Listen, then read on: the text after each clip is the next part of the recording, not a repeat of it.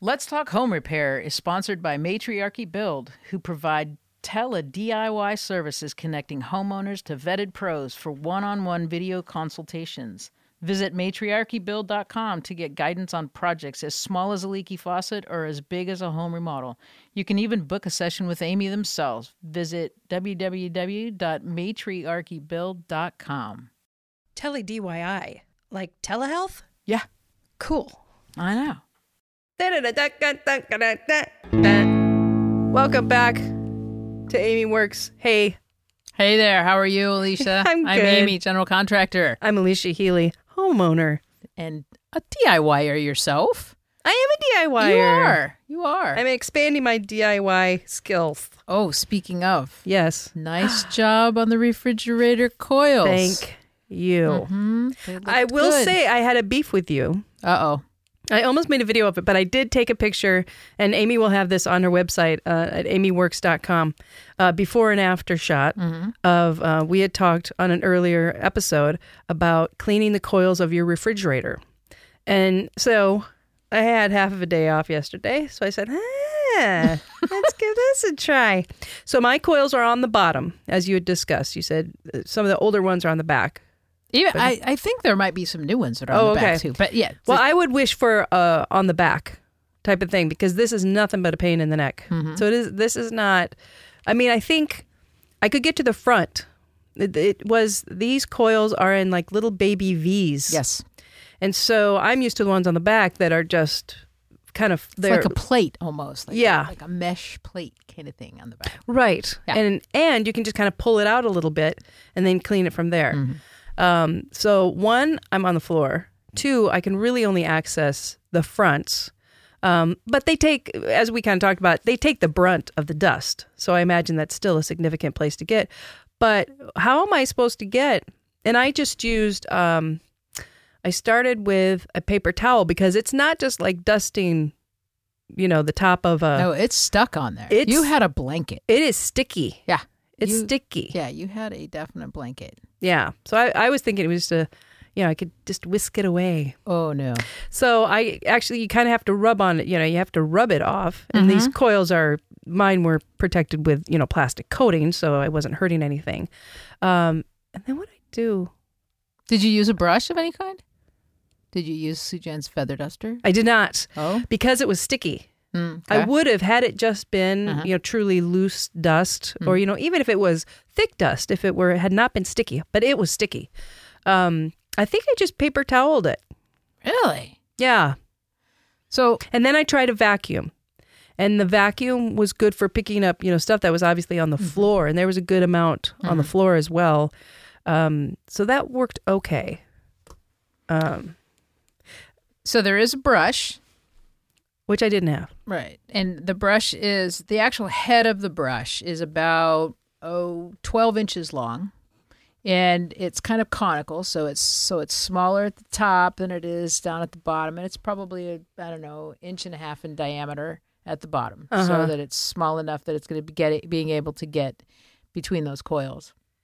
But I couldn't get to the back systems. Like there were like 2 to 3 systems of these V-shaped coils, and the face is toward me. It's not like I can see down the middle of the V. I'm seeing the face of the V. Here's my dad again. Okay. I think every episode I got to say something about my dad. The very first time I cleaned my refrigerator coils, of course my dad was there to help, and 3 kids and 3 dogs and 2 cats. So you can imagine that they were pretty dirty. We reversed the hose on the vacuum cleaner on a shop vac. So you can reverse it so that it blows. We put a wet towel on the back of the refrigerator, pulled it out, put a wet towel so that it would capture that stuff, and then we blew the refrigerator coils. I ended up cleaning the entire kitchen after that, but it definitely got it done.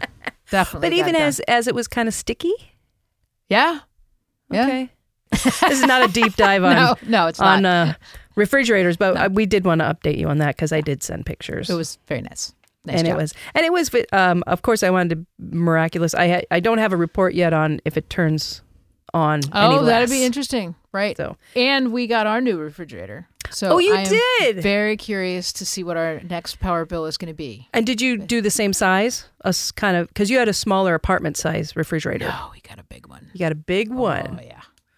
Well, that alone could be.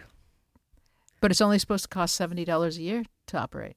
Yeah. Okay. Mm-hmm. I'll keep. That's having no young boys that open and shut the door. Right. There's a door alarm on it though. I love it. I love it. Well, this is actually a deep dive episode. Not on refrigerators. Yeah, not on refrigerators, but on your toolbox. And we're going to limit it to just kind of a general toolbox that you think all homeowners should have, even if they're not big DIYers, right? Yes. Just to have, I need a screwdriver. Mm-hmm. And those kind of things. So my first suggestion when we're talking about toolboxes is to actually have a toolbox. Not a junk drawer, right? Not, not a box. I guess you could use it. I guess you could use a box. I think there are some boxes that are good, like a beer bottle, a 12-pack beer bottle box is nice and tall. It's strong. Yeah. I mean, thin cardboard. You're like, Coors Light cardboard? Yeah. Well, an IPA, which is actually just beer, but. Okay. The ones that actually open like a box. Okay. I actually would still discourage it. I'm with you. Okay. Just, purchase a toolbox. Or go to Goodwill. They may have them at Goodwill. So toolbox. So everything will go in there. It's got a handle so you can carry it to where you're going to be using it. The first thing that I suggest for a really good tool is what they call a multi-bit screwdriver. So this is a screwdriver that's got Phillips head. It's got flat bit. Sometimes it'll have square drive on it. They can be 6 to 8 different attachment things that go on this. That way you only have to have one screwdriver for most of your jobs. Love those. It's a lot easier than trying to find, where'd the flat bladed screwdriver go? Yeah. Somebody who's using it for a scraper. Yeah. And I would say if you're gonna limit it to one, to not penny pinch on that multi-tool. Because, tips do vary in quality. Yes, they do break. That's what we're talking $10, $12 for a good multi-bit screwdriver. 10, 12. Not too bad. You don't think they should splurge to a real big one? Or a real expensive one? And get the ones that have 24 different bits on it? No, just a higher quality bit. Because, I think that's what's frustrating. Like, if you buy crap tools and you go to do that one job every 6 months and then it breaks. Well, and what I found is, like, especially with the Phillips heads, if you've got a really good screw or a really tough screw, I've seen Phillips head get, the tongs just warp. They just strip it out. Yeah. Right. Mm-hmm. And then you're not. So I would say just don't go like $2.99. Right. Spend a little bit more money. Spend $10. So it's not soft. And I also say get 2. What? Because sometimes you need 2 things for like prying. You're a little over the top. Okay. Little over the. We're talking. This is the starter kit. Okay. And then you can build on from there. Okay. Hammer. Good hammer. 8 ounce. If you're just going to be tapping little nails into the wall to hang pictures. 16 ounce if you're going to be using it to really pound some big nails into wood or do some demo maybe. Just a little bit beefier hammer. Do you have a care about, like, again, we won't go into great detail for every single one, but should I worry or care if it's a wooden handle or, metal? No. Okay. You could get crazy and spend. There are lots of specialty hammers, and you don't need one of those. No. Just get a general purpose. Yes.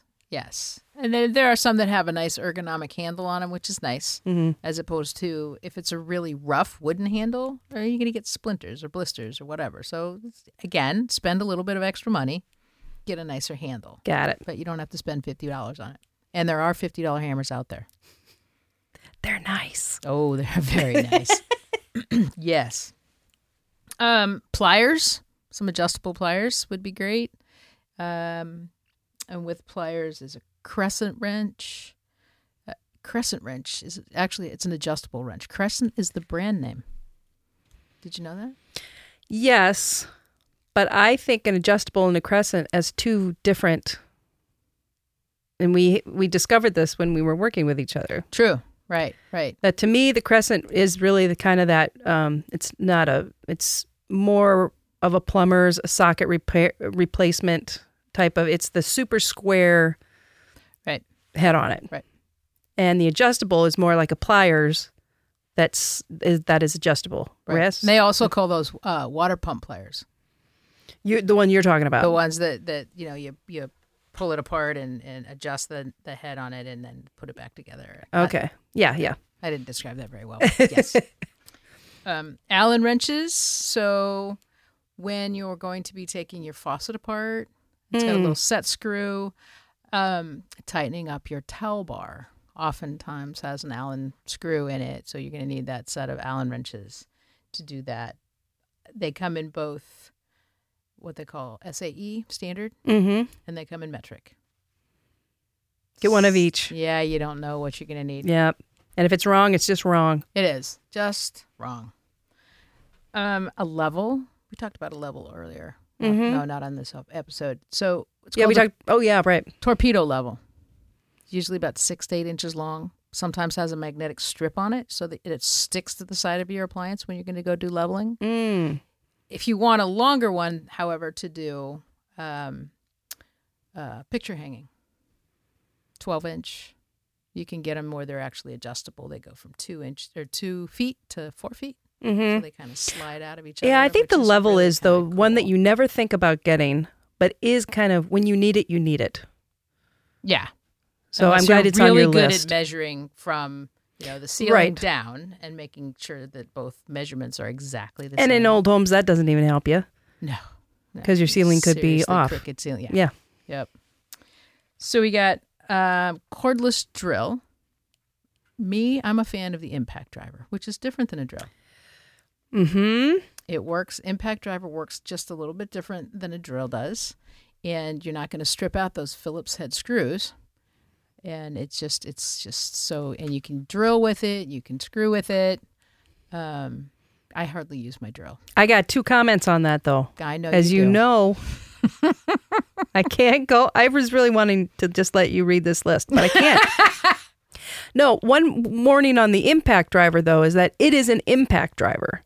So I think it's a little much to do on drywall. And again, I'm thinking of like picture hanging. So like when you have to put in drywall screws, I've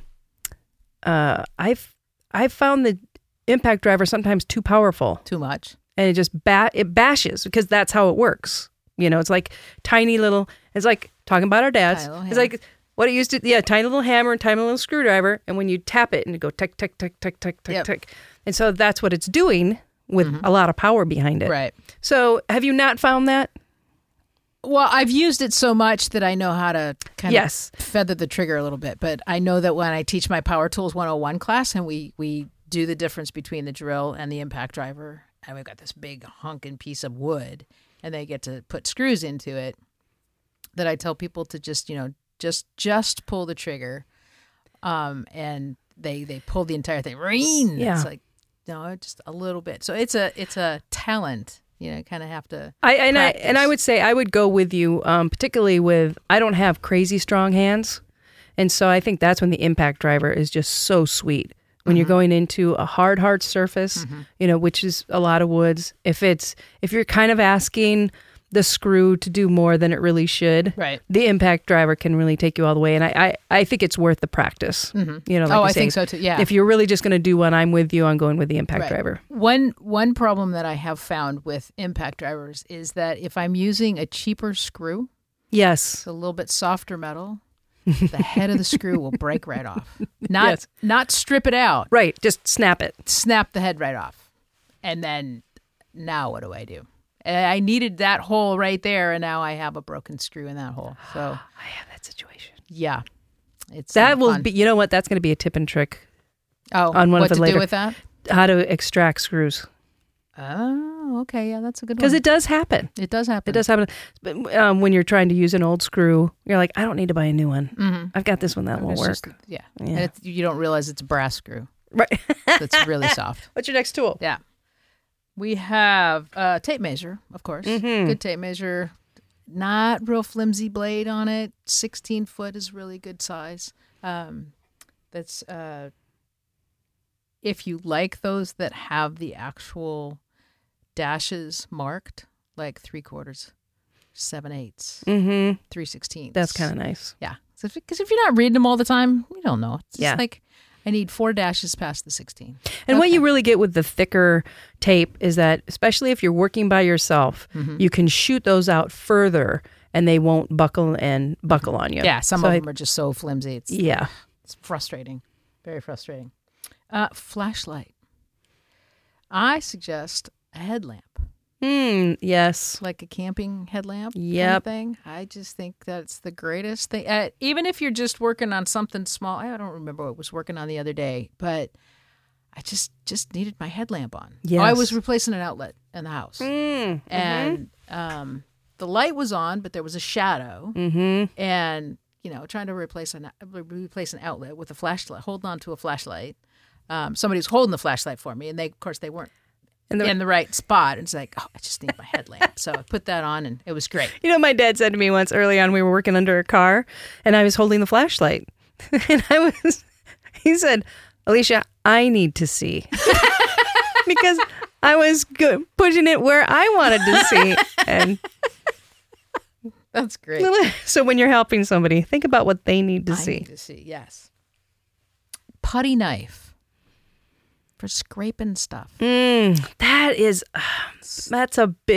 opens up a big door, though. Because you got so many choices. Flexible ones. You've got plastic, really stiff metal, wide, narrow. Yeah. What do I get? Don't get plastic.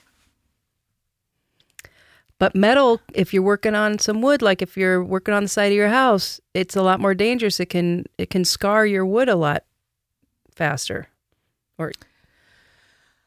Okay, we'll get both. But and this is an interesting question as you were putting this list together. Kind of the basic tools. I agree. You need something to just kind of do light scraping, and that's why I think the plastic could kind of do it. Because I think the metal, kind of like the impact driver, you do need to have a better handle. You need more experience with it so that you don't gouge. True. If you're working on... This would be safer. The plastic ones, I think, are safer. It can be more frustrating, too, because they're not going to work as well. Correct. But if you are working on something where you don't want to mar that surface, then plastic may be the way to go. Yeah. Yeah. There's also something that's called the Painter's Friend, or a 5-in-1. So it's a scraper and it's a can opener, and it's like got a curved edge to it that's actually supposed to be used to take the excess paint out of a paint roller. Right. Yes, I like those. Yeah. Those are great. Yeah, those are kind of great all-purpose thing. Another thing is, let's talk about safety. Some safety glasses would be good. How often do you use safety glasses? I know you're required to say it, but how often do you really use it? All the time. How often do I use it? Well, I wear glasses. But is that adequate? Is that safe? No. Well, it's safer than nothing at all. Okay. But it does not have, the side shields and the glasses. I have plastic lenses, but those still are not rated for impacts and breaking. So have a pair of safety glasses that even if you wear glasses, they go over your glasses. Yes, it's always a good thing. Earplugs if you're doing a lot of drilling, that kind of thing. For sure. Gloves when you're working with pressure-treated wood. If you're not working with pressure-treated wood and you're running a saw or something like that, I say don't use the gloves. Just you have more dexterity without the gloves. So I find with gloves that I have more strength. So if I need to turn something, if I need to lift something that I'm having to hold in my hand. Did you run faster with your Red Ball Jet tennis shoes when you were a kid? No. Oh, okay. She's mocking my weak hands. You did say that you had weak hands. I do have weak hands. Right. Okay. But you're a great guitarist. Yeah. So I have dexterity, not strength. Right. Caulking gun. Okay. We have a difference of opinion about this, but I think caulking is a little bit more advanced on the very basic DIY, real basic stuff. Because I don't think people are going to recaulk their tub. But they should. They should, and they should give it a try, because the nice thing is that if you mess it up, you just scrape it off and you try it again. Well, that is not the only time you use your caulking gun. Tell us when. You're putting new baseboard in your house. Okay, so stop. If you're putting baseboard in your house, you have a miter saw, you have a brad nailer. That's not a beginning DIYer. How about you're painting your bedroom and you want one accent wall? Yes, continue. So in the corners, what do you do to go from to make a nice creamy line white to the lavender on the accent wall? But you want that corner to be just nice and crisp. Yeah.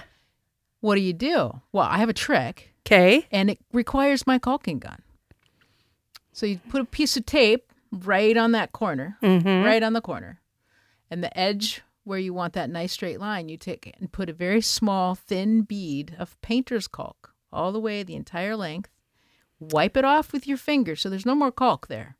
But that caulk has been... It's a little baby wall. Kind of, yeah. The caulk has been pushed underneath the edge of the tape, right? So it seals it. Nice. And then you can paint, and you pull that off, and you have the most beautiful straight line caulking gun. Just saying. Okay. Do I have that See, one? now I do that now, because I would let you have that one now. Okay. Because people do a lot of painting. Right. And everybody does terrible cutting. Right. And and you can do that along the ceiling. If you're a bad cutter, you could do that everywhere you need a nice clean line. Right. Oh, that's a great tip. The top of your baseboard is another good place to do it. Where you put the tape on the top of the baseboard, you do your thin bead of painter's caulk, wipe it all off, paint, pull it, beautiful line. Nice. Yes. We got to try that one. Okay. Caulking gun can go back on. Okay, thank you very much. Yay, I win.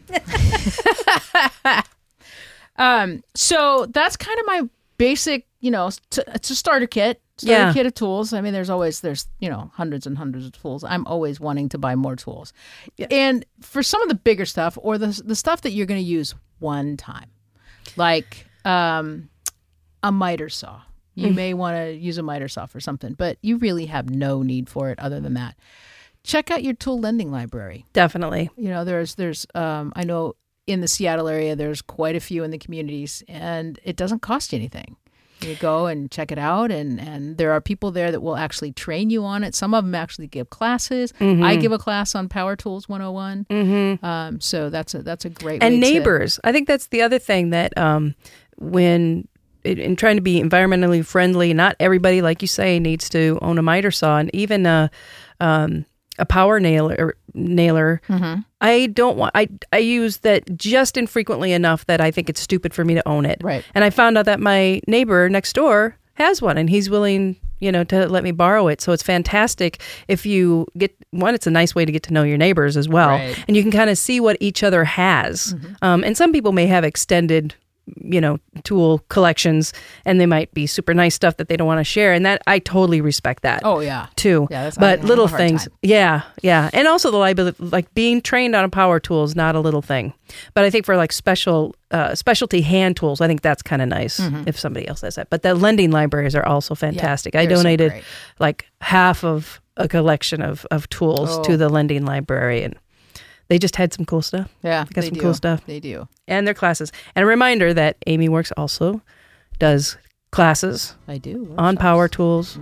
And, workshops. Yes. And that type of thing. So if you're interested in that, go to amyworks.com to find out those offerings if you're in the Seattle area, the offerings and the schedule. There's also before and after pictures of some renovations, and I think we're going to start building up a before and after of like little DIY projects. Yes. So you can see that, and links to other resources. So please visit that. If you have any questions about home repair or renovation or tools or appliances, you can send those questions to askamy@amyworks.com. I always want to say org, and it just isn't .org at all. I work with too many nonprofits. So thank you very much, Amy. Thank you, Alicia.